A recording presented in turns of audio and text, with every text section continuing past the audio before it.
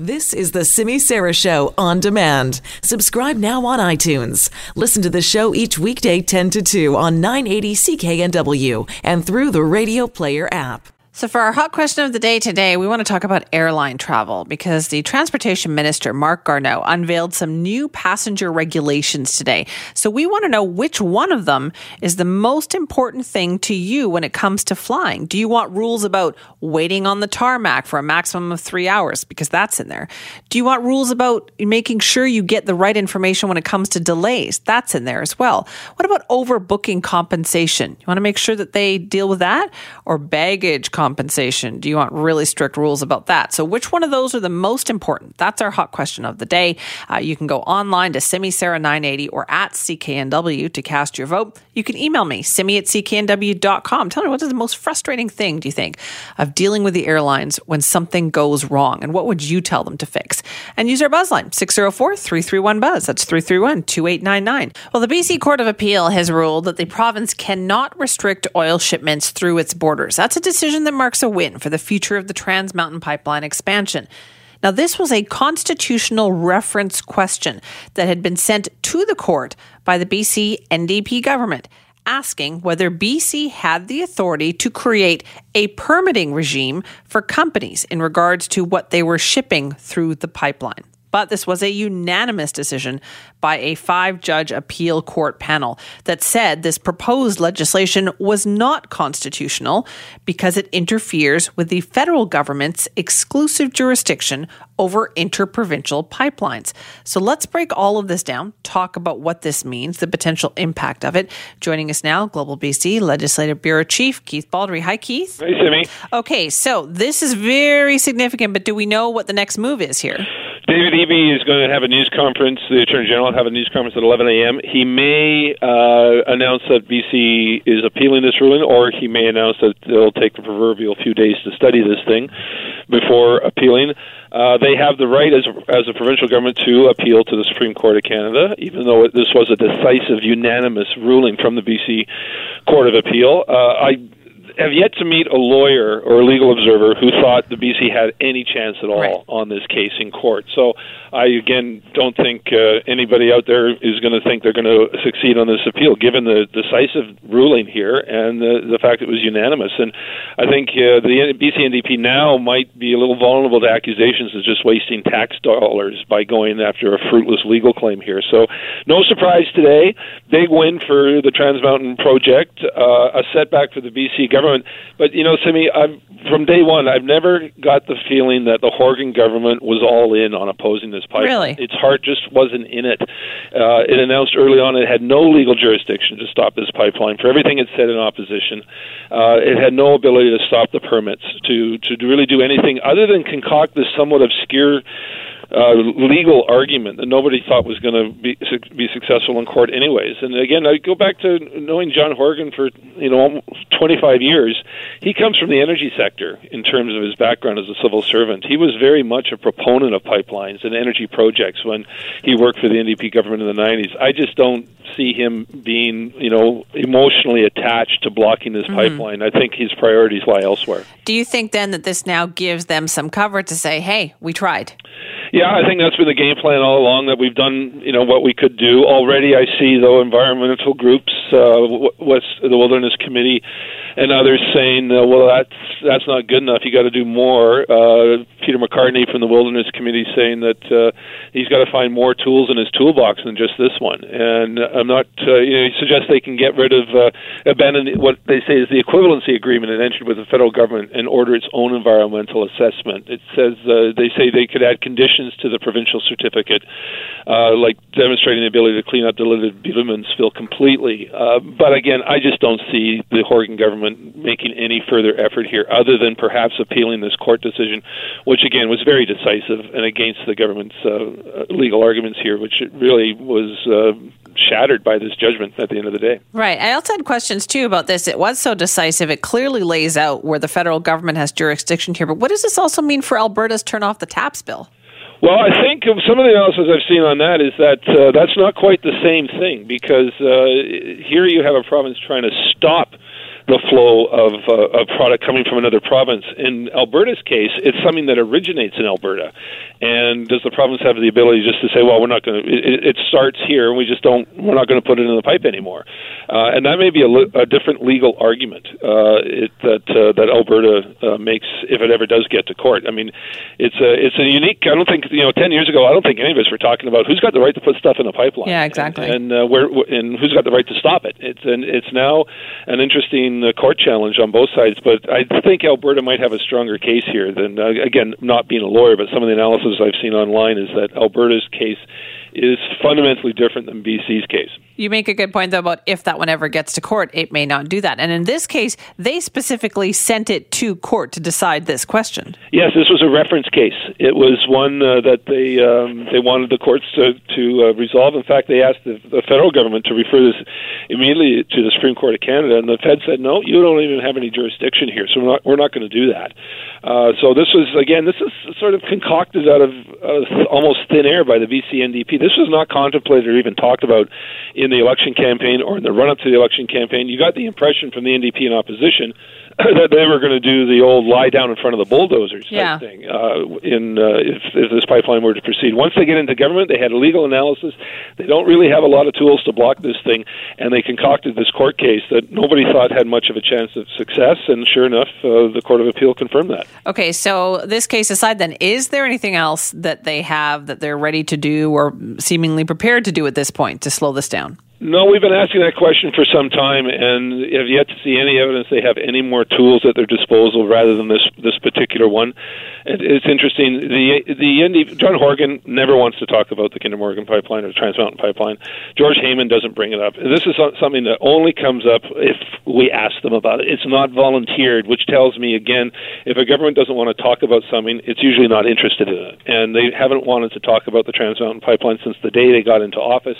It's something they hope just goes away as a political issue. And now that this court has ruled this way, I don't suspect you're going to see the NDP find any more tools in that toolbox, which turns out to be a very small one. Right. So let's also be clear here, too, and you pointed this out many times, Keith, this ruling aside, this court case aside, none of it has actually impacted the work on the Trans Mountain pipeline. No, this is where Jason Kenney, I think, has to be called to account. He keeps claiming BC's trying to is blocking the pipeline. Full stop. BC's done nothing to block the pipeline. It's granted every permit that's in front of it. It has a lot more pending, but it has not stopped any permits. It's allowed work to proceed. The only real obstruction to the pipeline came from the municipality of Burnaby, which lost 20-plus court judgments on this from various other court applications, including the Federal Court of Appeal, which ultimately stopped the pipeline because it said there was not adequate consultation with First Nations, which is why the government has spent months now consulting with First Nations, and we expect the green light for the project to be given again on June 18th after the consultations are over. But BC, really, you're right, Timmy, BC's just never been part of this conversation of blocking the pipeline. It's had this obscure constitutional reference question, and that's it. BC actually has been the one jurisdiction that's expedited the project because it keeps granting permits.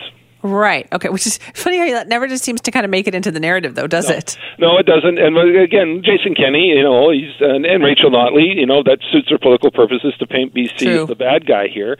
But really, at the end of the day, the BC government really hasn't done much, and that's why I think you see a lot of environmental groups expressing frustration today and disappointment because they're realizing that they thought was an ally in blocking the pipeline turns out to be a very small tool in a very small toolbox. So then do you think, is there any route here for them to move forward and try anything else, or do you think they're just going to say, well, we tried? Well, I don't see the BC NDP doing anything more. I think this is it. This is their court case. They're hoping if elements in this party that want the pipeline stopped will seek other legal challenges. Again, this is the type of issue that can divide the NDP. Mm-hmm. They have to be very careful here. There's a strong component that is very much part of jobs and the economy, growing the economy, building the resource industries.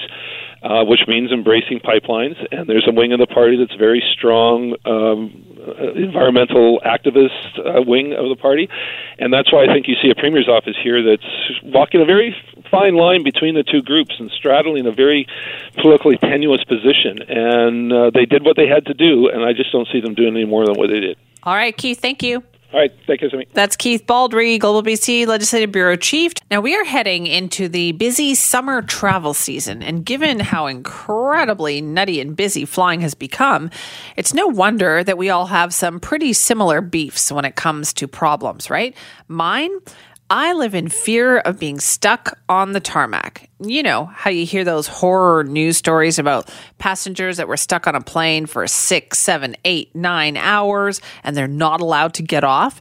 That sounds like my worst nightmare right there. Like, I'm so afraid of having that happen. And there were a couple of worst case scenario stories like that forced the federal government to finally do something. So they have come up with an air passenger protection regulation plan. And today, the Transportation Minister, Marc Garneau, kind of rolled it out. A lot of these take effect on July the 15th. So if you're going to be flying this summer, these rules will apply, and a lot of them, I'd say most of them, are to our benefit, essentially. So it's good to know what these rules are.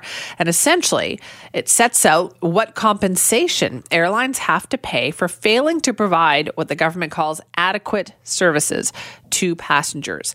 So, as I mentioned, the Transportation Minister, Marc Garneau, announced these this morning, including some help and compensation to passengers stuck on tarmacs. I was very happy to hear that.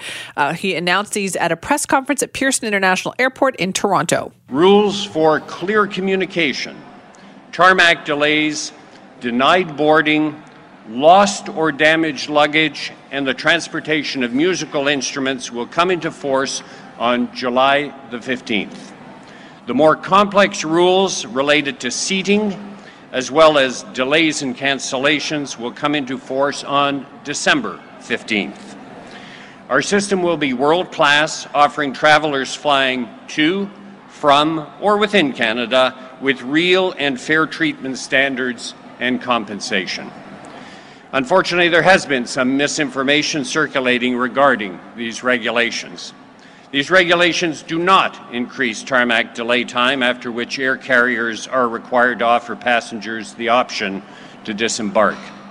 Also, these regulations will ensure that all air carriers provide the same minimum standards of treatment to passengers during a tarmac delay. There will be penalties up to $25,000 per violation for carriers who do not provide these minimum standards. Aha. Okay. So what does this involve? Well, it involves things like maximum of a 3-hour delay on the tarmac. Like, to me, that's 2 hours too much, but okay, I'm willing to compromise on this thing. Essentially, they can't let you sit on that plane on the tarmac for more than 3 hours without allowing you to disembark. And then if they do that, then you have to get some compensation for that, because right now there's nothing. Like, right now you get nothing, and you're essentially at their mercy for stuff like that. Timely information about delays. That's another big issue, that you deserve the right. You can't just sit at the airport wondering what's happened. They have to inform you about what is happening in your flight. Overbooking compensation. This is a big one. This is the right to board, essentially. You've got a ticket, you paid for that ticket. All of a sudden you get to the gate, you're thinking you're about to come on, then you're not. What rights do you have at that point? How much money do they have to give you? What is the procedure?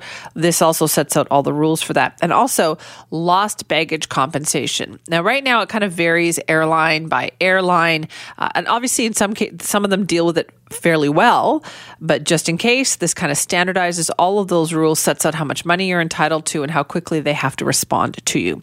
So, speaking to reporters after this press conference, the minister, Marc Garneau, made it clear that he believes these measures are unprecedented. There has never been a regulation that specifies the amount of time. Now, for comparison purposes, in the United States, the tarmac delay for domestic flights is 3 hours in regulation. It is 4 hours for domestic flights. In the case of Europe, there are no specified times with respect to having to disembark passengers. You say the Montreal Convention then.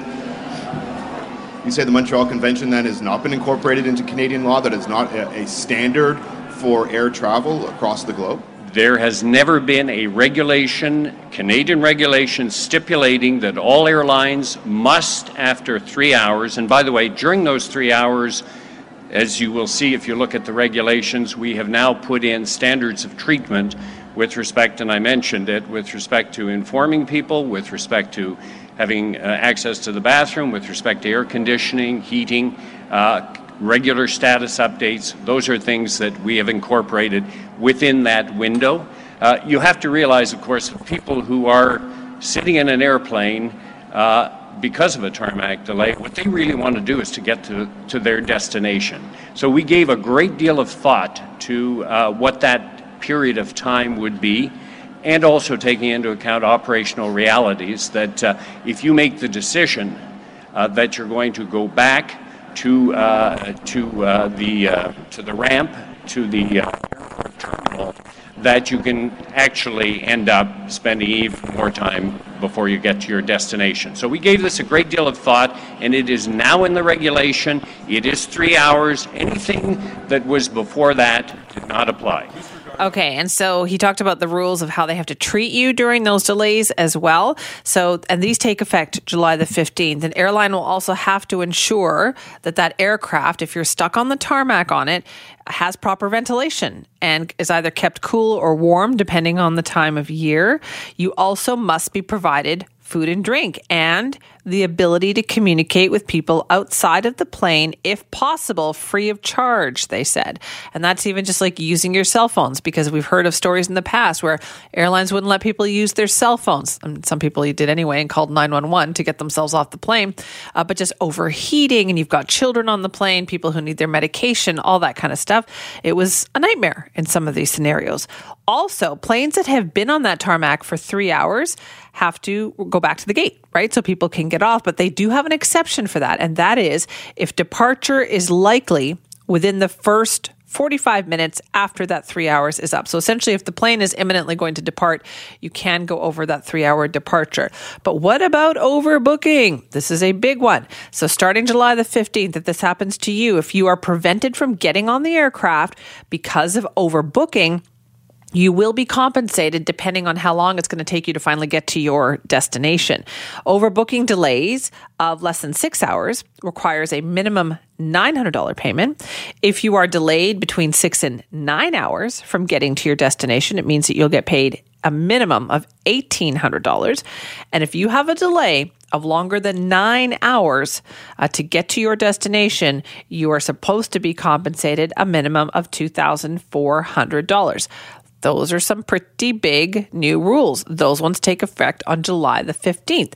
Now, of course, our friend of the show, Travel Best Bets Claire Newell, had a chance to join our John McComb this morning to talk about the announcement. And she said that the regulations do tick all the boxes. And she said it's about time Canada introduced something like this. There have been some real horror stories in the past few years about people literally being stuck and calling 911. So this is about time. You know, we're the only country that doesn't really have a clear passenger bill of rights. It's good for the passengers, it's good for the airlines, and it's about time. It's taking a lot of time for them to actually go back and forth with the consultation process, but nothing out of the ordinary. It's exactly what I would have expected.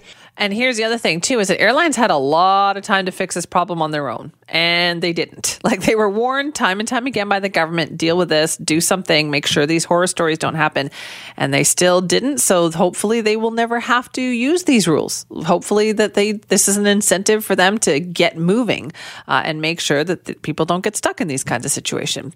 Now, Claire Newell also said that the dollar amounts the airlines are going to be required to pay passengers for delays is a great start. It's certainly not a small amount of money.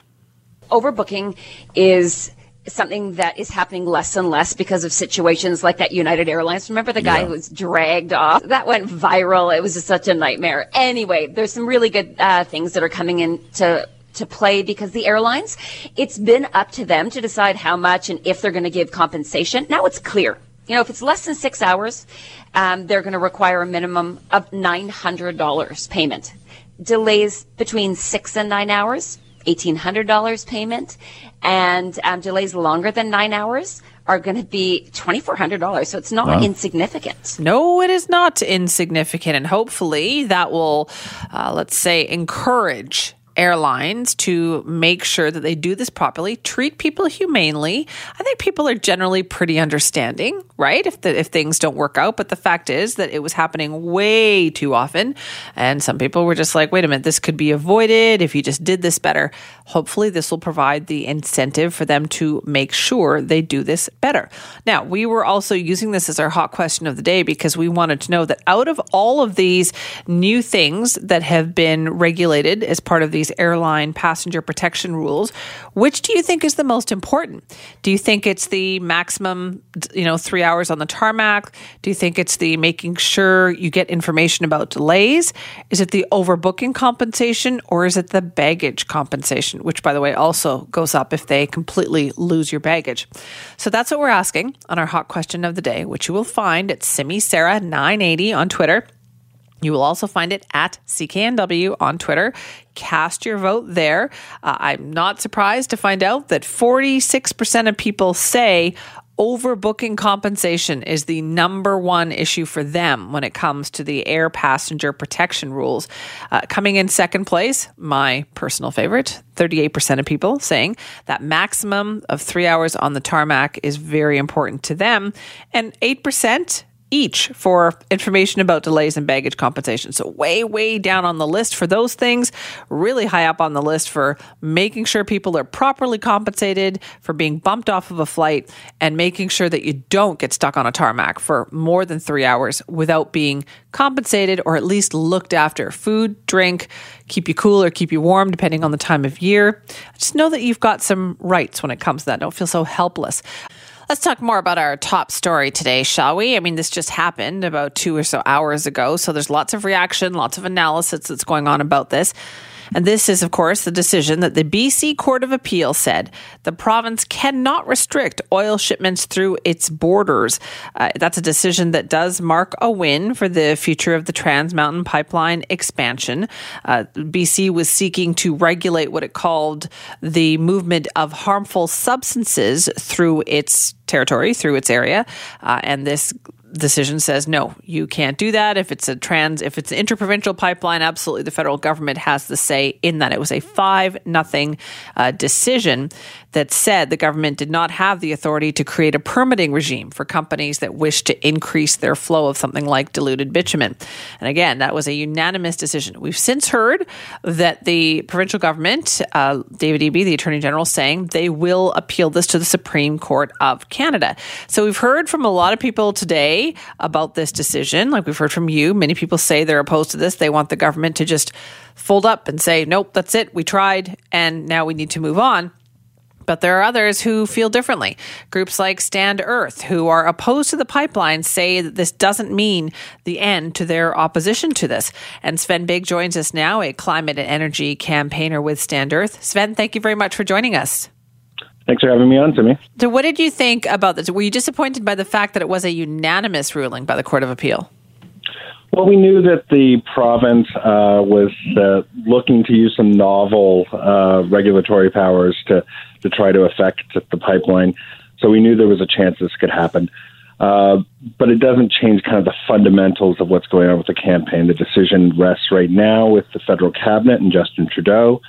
And if they choose to approve it later this month and restart construction, they're going to face new lawsuits and lots of opposition on the ground here in British Columbia. So are you saying those are lawsuits that you're getting ready to file or have been already filed? Well, so the Cabinet's going to make a decision about new permits. These were, of course, overturned last August, similar permits. And once they file that, people will have a 30-day window to decide whether or not to file new cases challenging the government's decision on that. Right. So, I mean, I would assume that the federal government's move on this is a foregone conclusion. They bought the pipeline. They feel strongly in it. On what basis is there still room legally left to fight this then, Sven? Well, First Nations are going to look at the permitting process and decide whether or not they feel they've been adequately consulted. We've heard from some First Nations leaders already that they didn't see much improvement in the process that just is wrapping up right now, and they still have deep concerns. There are some new concerns around endangered species, in particular steelhead salmon in the interior where it's come out recently that the federal government has covered up or tried to delay endangered species protection for that species. So we're going to be looking at all our legal options here at Stand. We tried to force the NEB to take a fuller look at climate impacts from the pipeline, and were turned down. So we're considering our legal options as well. And I think you'll see a variety of cases coming forward after that decision if the government chooses to approve again. Okay, so then do you think this is a done deal? Because as people, there's a lot of opposition to this, we know, but incrementally the pipeline has still been moving forward. Realistically, do you think it can be stopped? Yes, I think that's actually the most likely outcome. We've seen time and time again when they try to force through these kind of projects, especially when it comes to First Nations title and right, it's very hard to meet that bar, and the government really hasn't improved its record on consultation. Okay, then what do you say to people then who are tired of the fight at this point? Well, I'm tired of the fight too. I've been doing this for 9 years now on this particular project. The problem is that, we live in a world where climate change is happening rapidly, and we're days away from the Parliament declaring a national climate emergency, and at the same time, the same government is considering approving a project that will increase our emissions quite substantially. And those two realities can't live together. About 9 years you've been fighting this, Sven, you said. Do you ever get discouraged, though? Because it still does seem to be moving forward. Well, I'm discouraged that people like Justin Trudeau, who claim to understand the science of climate change, don't seem to understand that contradiction. And that is, I think, the most frustrating part is politicians who, I think, are trying to do the right thing on the climate file still don't understand that expanding the fossil fuel sector is what's driving climate change. Now, do you think, Sven, this is going to be an issue in the federal election this fall? Well, we saw when Justin Trudeau was in town earlier this week that he was met with protesters, and I'm afraid that if tries to go ahead and build this project, that is going to be a recurring event on the campaign trail every time he comes to town. Do you think that's going to be just here in BC? I know that people in Quebec are very worried about the climate, very worried about pipelines. In fact, some polling shows us more Quebecers opposed to Trans Mountain than British Columbians on some days. So I think this could be a problem in two key provinces for the Prime Minister. So you're saying it might be 9 years of fighting then, Sven, but you're not done yet? Not at all. All right. We're ready to keep pushing through. All right, Sven, thank you. Thanks for having me on. That is Sven Biggs, a climate and energy campaigner with Stand Earth. You heard them say it. They are continuing to push ahead with their opposition to the Trans Mountain Pipeline. He said that imminently we do expect the federal government, or the cabinet anyway, to rule on the moving forward of that project. And he says when that happens, they stand ready to continue to protest, continue to file legal briefs on this, and essentially to take that project to court. Let's take a time out here from talking about BC politics. And if you want to feel sorry for another jurisdiction that's dealing with a whole mess of stuff, well, look no further than the UK over the water there. A very tumultuous, I would say, 2 years at this point, even longer. Ever since they had that Brexit vote, it has been one kind of nightmarish scenario after another. Theresa May thought she was going to be the one to pull this off and deliver Brexit. She has been, I don't know if unable is the right word to say that, because a lot of this is a problem of her own making, right? Well, she hasn't delivered, and so now she is now out. She is resigning as the Prime Minister of the UK on June the 7th, and they don't waste any time when it comes to picking a new party leader and a new Prime Minister.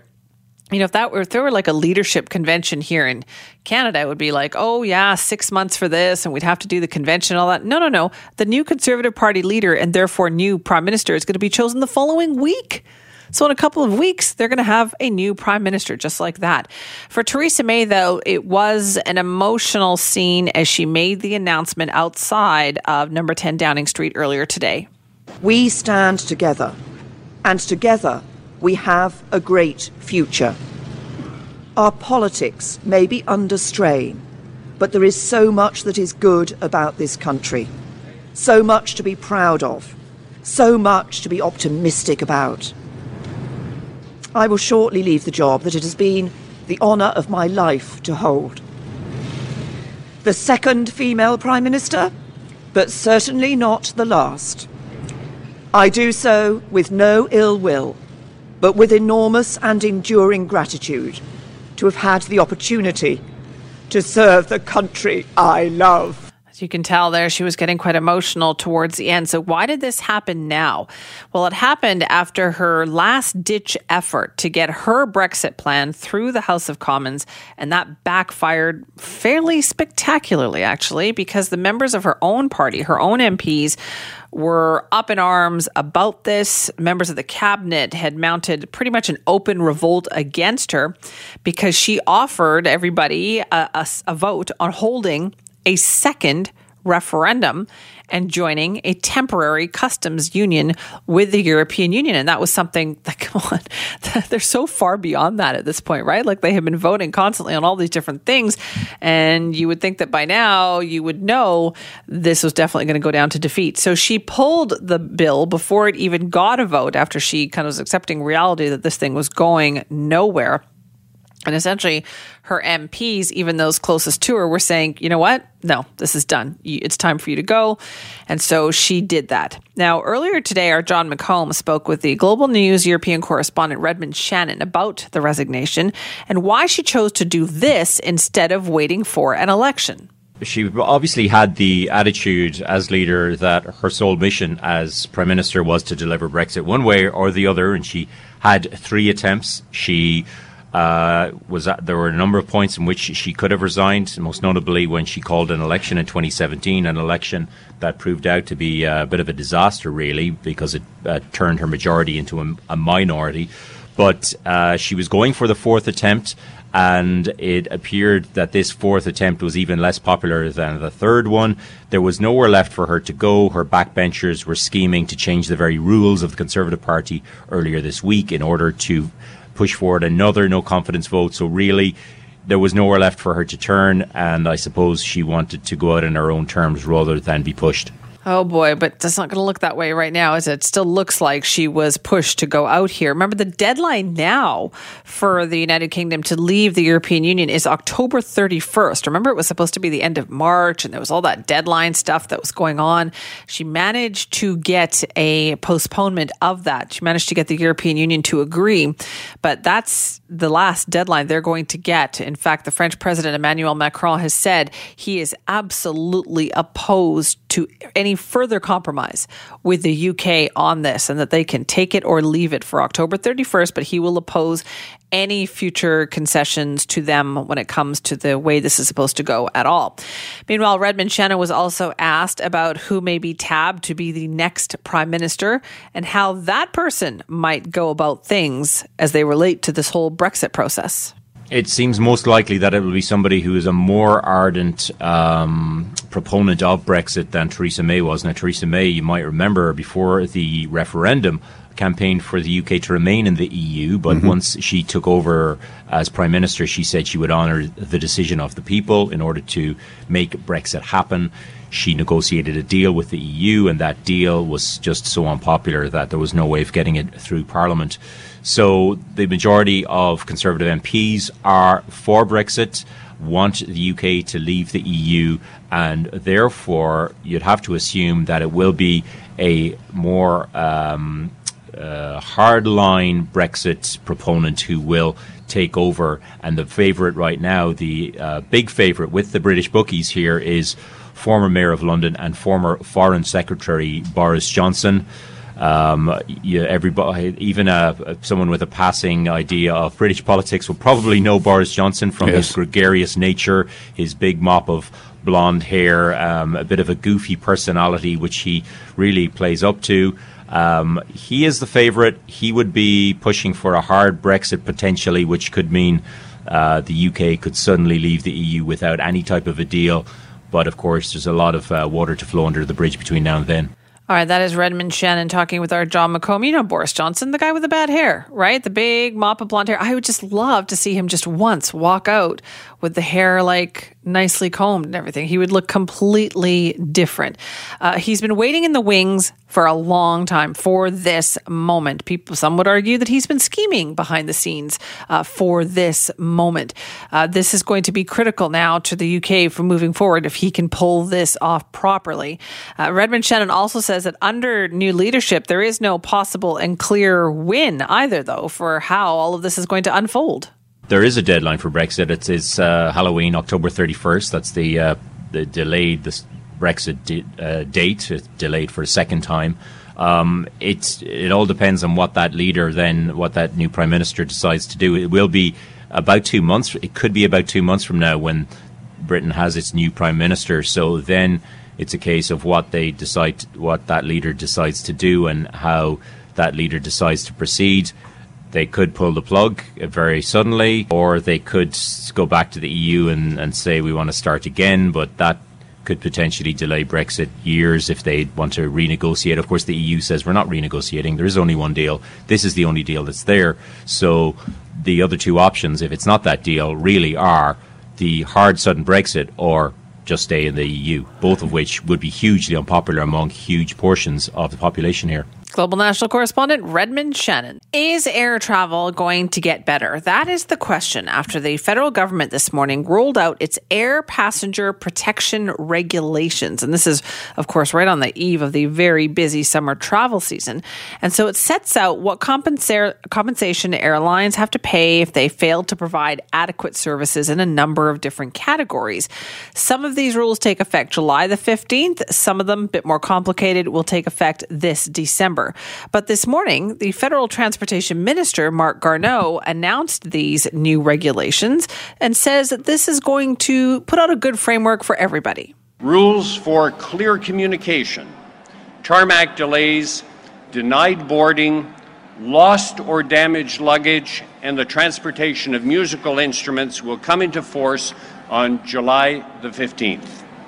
The more complex rules related to seating, as well as delays and cancellations, will come into force on December 15th. Our system will be world-class, offering travelers flying to, from, or within Canada with real and fair treatment standards and compensation. Unfortunately, there has been some misinformation circulating regarding these regulations. These regulations do not increase tarmac delay time, after which air carriers are required to offer passengers the option to disembark. Also, these regulations will ensure that all air carriers provide the same minimum standards of treatment to passengers during a tarmac delay. There will be penalties up to $25,000 per violation for carriers who do not provide these minimum standards. So that is Transportation Minister Marc Garneau this morning. So is this going to do the trick? Is this going to prevent you from being bumped off a flight or having to sit on a tarmac for hours at a time without any help or assistance? Well, not everybody thinks this is going to do the trick. We wanted to talk to somebody who's been following this story for a long time, and that would be Gabor Lukács, who's the airline passenger rights advocate, and he joins us now to talk more about this. Thank you so much for being here. Good afternoon. Thank you for inviting me. What did you think about this? Is this going to do the trick for us, make air travel better? No, actually, those are anti-passenger regulations. They reduce the protections afforded to Canadian travelers. In what way? Tarmac delays, denied boarding, and flight delays and cancellations are just three examples where the regulations make things worse for Canadians. When you look at how long passengers can be kept on a tarmac, that's one very good example of where this is a step in the wrong direction. Since 2008, the Canadian standard had been that passengers have to be let off from a flight after 90 minutes of a tarmac delay. Now the government is more than doubling that to 3 hours and 45 minutes. Right. I fail to see how possibly that could be an improvement. And unfortunately, even though the Senate already told the government that this is wrong, thousands of passengers, Canadians, told the government this is wrong. They're not listening to the public. Instead, they chose to favor the private interests of airlines. But there was no teeth in those previous rules, was there, Gabor? Because we still had lengthy tarmac delays, and it seemed like airlines never really paid the price for that.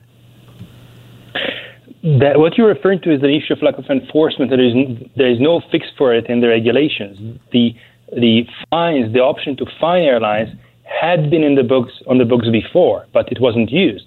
For example, in Air Transat tarmac delay saga, which you may be familiar with, Air Transat was fined $295,000, but actually it only paid $55,000. The rest was waived. Oh, so you're saying that we had the rules before, but we just weren't enforcing them? Of course, and all the tools were there to enforce those rules for the government, just that there was no interest in enforcing the rules, and I still don't think there will be any interest to enforce them in the future. This is largely regifting existing rights to passengers or clawing back others. What about the overbooking compensation? How do you feel about that? It is a typical smoke and mirror situation. When you first hear about it, it looks very impressive because, after all, the amounts look generous. But when you look at the details of the fine print, realize that in the vast majority of the cases, people will not get a dime. Is that better or worse than what we had? Like, if I'm booked from a flight, what kind of repercussions do I have, or what can I do about that? Now, if you are bumped from a flight, then under the airline's terms and conditions, you are entitled to a certain amount of compensation. The question is not how much money you get, but rather under what conditions you are entitled to compensation. In the past, the Canadian Transportation itself, under its better days, recognized that, for example, if you show up at the airport on time and the airline closes the check-in counter prematurely before the cutoff time, and that's the reason that you don't get on the plane, it is still a form of denied boarding. Under the new rules, the new regulations, that will not count as a denied boarding, so airlines will have an easy way of avoiding paying any compensation by just preventing passengers from checking in. So do you think that's what they're going to do? Do you think airlines will go to more trouble to kind of skirt the rules here rather than just, following them? Airlines have already been going through a lot of trouble to defraud the public. Just think of the report by CBC's Go Public on baggage delay compensation, where the law has already been there since 2003. The Montreal Convention is nothing new, that if your baggage is delayed, you are entitled to about $2,000 of compensation if you incur expenses. And yet the airlines were telling various bogus misinformation to passengers. And even after it was publicized, it still continued. So the airlines have a lot of money at stake, because for them it's not only your baggage, it is your baggage multiplied by millions of passengers. So if they're able to save $1 on each passenger on average, then for, say, Air Canada, which has 120 million passengers, 36 million passengers, that would mean $36 million. So if you look at across all airlines, which would be around 120 million passengers, that would mean $120 million. So a small change on an individual level may mean very substantial financial gain for the airlines. So then what happens if they don't follow the rules? Like, is it now incumbent upon the passengers to pursue the airlines for this? The problem that has been that the Canadian Transportation Agency has not been enforcing the rules. So they do have a unit which is tasked with enforcement. They do have people who could issue already, even before the new regulations, penalties of up to $10,000, in some cases up to $25,000 in the case of misinformation of passengers. But they are simply ignoring the rules. They're abdicating their role to enforce the rules. So today, passengers can go take their claims to small claims courts. I would encourage people to avoid dealing with the Canadian Transportation Agency because they lack impartiality and they lack independence. They are very, very cozy with the airlines. This situation is not going to change, unfortunately, once those new regulations come into force, because it doesn't address the source of the problem, which is lack of enforcement. There is no real incentive for an airline to comply with the regulations if the worst that they will get is some couple $1,000s of a fine. But so then what happens, though, like if people take it to small claims court, do they actually pay there? In small claims courts, there is a judge who is impartial, who actually cares about doing justice, unlike the Canadian Transportation Agency, And the court can force the airline to pay. And in many cases, the airline will pay before the case goes to trial because they know that they would lose.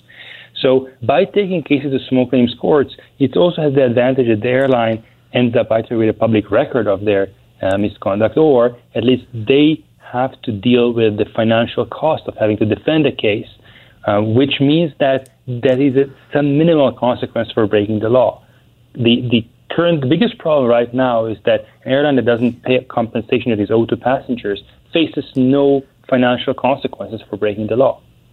So what do you think they should have done then, Gabor? What was a better way to deal with this? With respect to tarmac delays, the Trudeau government should have listened to the Senate. The Senate said, and actually passed an amendment, that tarmac delays should be limited to 90 minutes.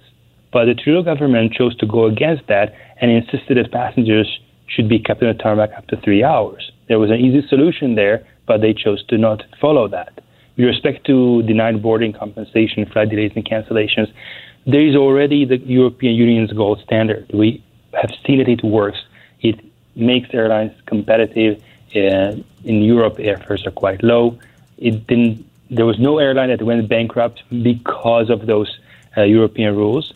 And Canada should have used the experience gained in Europe and built on it. We should have simply copied their passenger protection regulation, Regulation 261 of 2004, and that would have provided lower dollar amounts of compensations, but everybody would actually get compensated, people who need to get compensated. So it sounds like, Gabor, you feel like these don't have enough teeth. You don't think this is a great idea? It's not simply not enough teeth. That's just part of the problem. The other part is that actually it is taking away rights that passengers would have when under the regulations that were passed by the government, passengers will not see monetary compensation in the vast majority of the cases, contrary to what the minister is suggesting, because the conditions are way too restrictive and passengers will not be able to qualify for the compensation, even though that hypothetical $1,000 or $2,000 compensation is there, but they don't meet the criteria for it. So overall, what we see here is that we simply perpetuate lack of accountability for airlines, and we will remain very much behind the European Union's gold standard. All right, Gabor, thank you very much for your time on this. Thank you very much for having me. That is Gabor Lukacs, who's the airline passenger rights advocate, and says he's not happy. He is a critic of what he sees here. The government didn't do a good enough job, he says, with their passenger rights measures that they brought forward today. There are certain traditions of summer that we have here in Metro Vancouver, and a very big one is Bard on the Beach. It is a summertime staple, and this year, celebrating its 30th season with a lineup where they're trying some new things, and people are going to have a great time. The season is coming up. It runs from June the 5th to September the 21st. They've got 4 productions going on 2 stages. I could tell you all about it, but you don't want to hear me talk about it. You would much rather hear Christopher Gaze talk about it, the founding artistic director of Bard on the Beach, who joins us now. Thank you so much for being here. Oh, it's a great pleasure. Wonderful to be back here. Tell me about your lineup this year. Well, we open up with The Taming of the Shrew, which is really a step back because it's, as you say, 30 years, so we want to celebrate that. And we did in 2007, we've done the play many times, but in 2007 there was a very successful production, remarkably successful, that people kept talking about. We turned it into a Western, The Taming of the Shrew. Oh, I remember that. That's right, spaghetti Western. Yes. And but a little all that sort of sound, you know.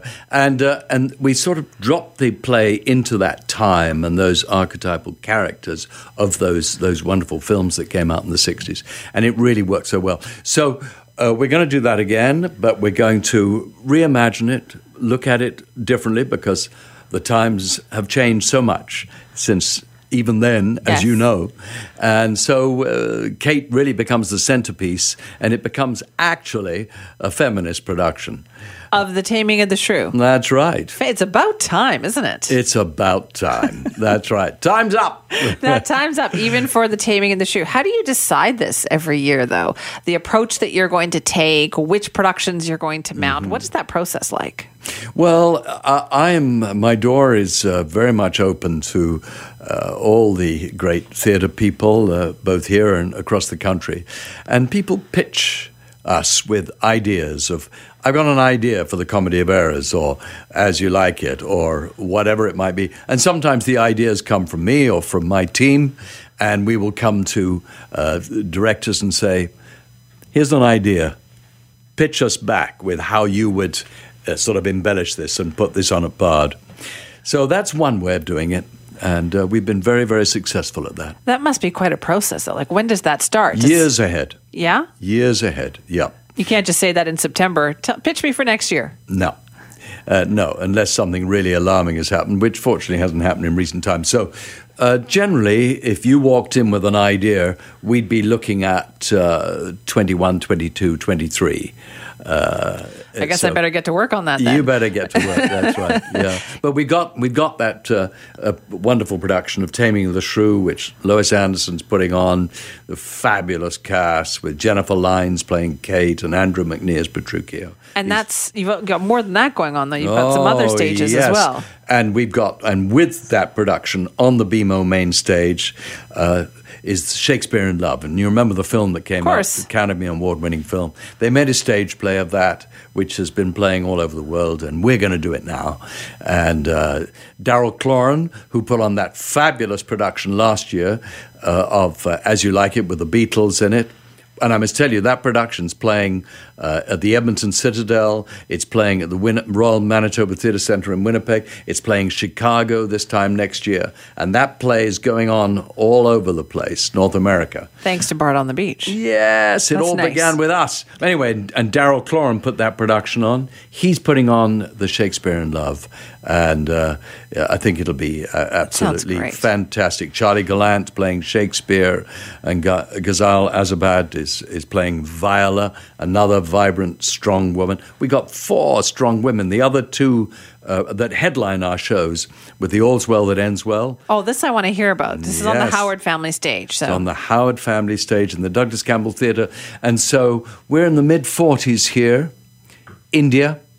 And obviously the time of coming up towards the time of independence, partition, all stuff that we all know about. 1947, yeah. Part of history. And the play falls beautifully into that time frame. Rohit Chakhani and Jonna Wright came to me 2 or 3 years ago with the idea after they'd put on that wonderful production of Merry Wives of Windsor at Bard. And they had this idea for All's Well. Rohit, in particular, loved the idea of placing it in India, and they've made perfect sense. So really, really looking forward to that. How much do I love that idea, though? This idea that you're taking these plays that are, 400 years old and transporting them to a time and place that Shakespeare himself could never have imagined. Never have imagined. And I think, obviously we very, very much hope that this will open the door to a lot of other people coming to see this production.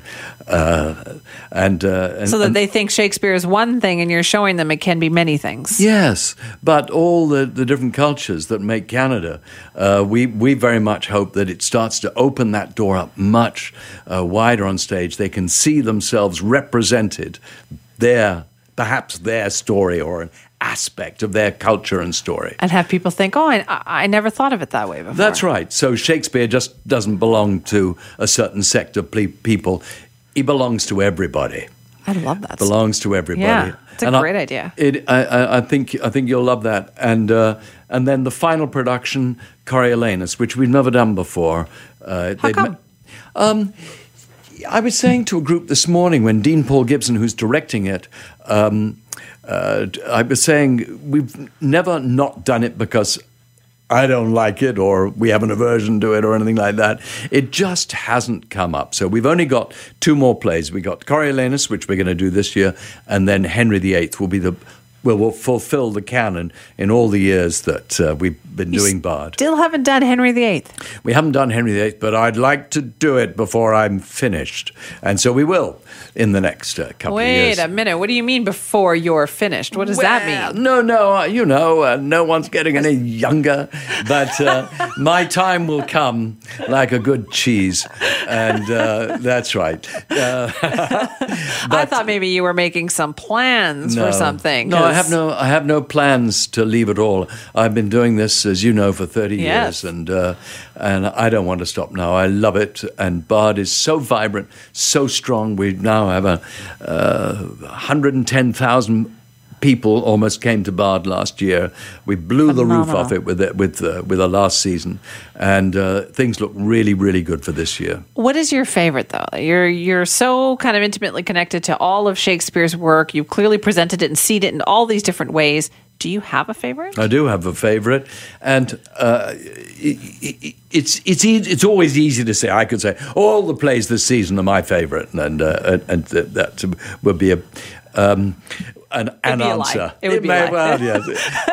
But I cannot resist. I love it with all my heart, A Midsummer Night's Dream, because it's so accessible.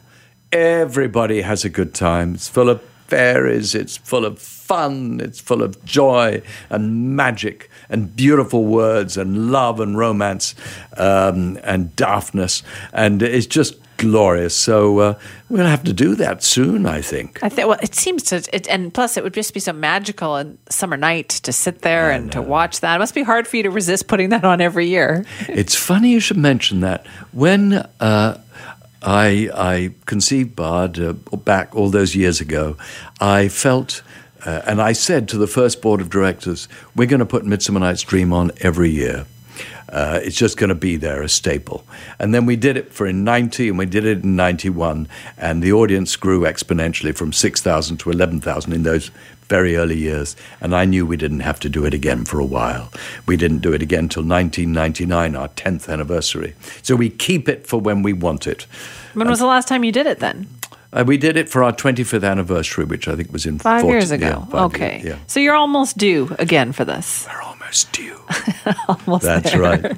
So is this a year-long project for you? I mean, obviously this is busy for you, but what is that schedule like? Is it always thinking about this? Always thinking about it. It's a mission, really. It's what my life has become, and it's a good reason. Did you ever foresee that, though? Like you said, you started this 6,000 people that first year. Here you are 30 years later, 110,000 people. I know. I'd be telling you a whopper if I said I could see it all. Of course I couldn't see it all. I believed it could be successful, and I was right about that. But who could have conceived the love and loyalty that Bard has in this city and beyond, and how excellent it has become. It's talked about right across the country and further now, and people trust that when they come to Bard, it will be great. You've got a great setting, right? We have one of the most beautiful settings in the world, with that open backdrop behind the stage. The whole experience of coming to Bard is part of the experience of the show you're attending, afternoon or night, and we do it in there's these wonderful firework nights that come up when the city has the great firework nights. We put on our show, and we wall off a private area. 1,000 people come for dinner and show, and we entertain them for about 5 hours. Yeah, you've really become kind of part of this magical kind of Vancouver summertime experience. Yeah. And now Bard is kind of so woven into that. So this year, do you expect more record-breaking crowds? What are sales like? Could be. Sales are up now over last year. Now here you are talking about it. More people are going to buy tickets. Well, we hope so, but we'll see what happens. Last year will be really hard to supersede because people just went mad for it. Never seen anything like it. It sure looks good for this year. Does the weather help? People buy ahead generally these days because we sell so well. It's sort of doesn't matter. Chancy if you say, "Oh, I wonder if I can go to Bard tonight." You just might not be able to get a ticket, and so people buy ahead. So if it's raining, if it's hot, if it's cloudy, if it's this or it's that, people are there anyway, and they love it. They cover up when it's cool. They take off when it's warm, and it's just what it is. Christopher, where can people get tickets? Where can they find more information? On our website, of course, bardonthebeach.org, or just phone our box office, 604-739-0559. And you brought us a little something today, too, didn't you? I did. Tickets. He brought us 2 tickets for Taming of the Shrew, but we know he was so generous with this. We're going to hold on to these, and you don't mind if we use them for our news quiz today? Oh, no, they'd be fantastic. There you go. That's exactly what we'll do. Christopher, thank you so much for joining us. Thank you for asking me. Always welcome. That's Christopher Gaze, founding artistic director of Bard on the Beach, which is about to kick off. It is happening June the 5th to September 21st. Get your tickets now.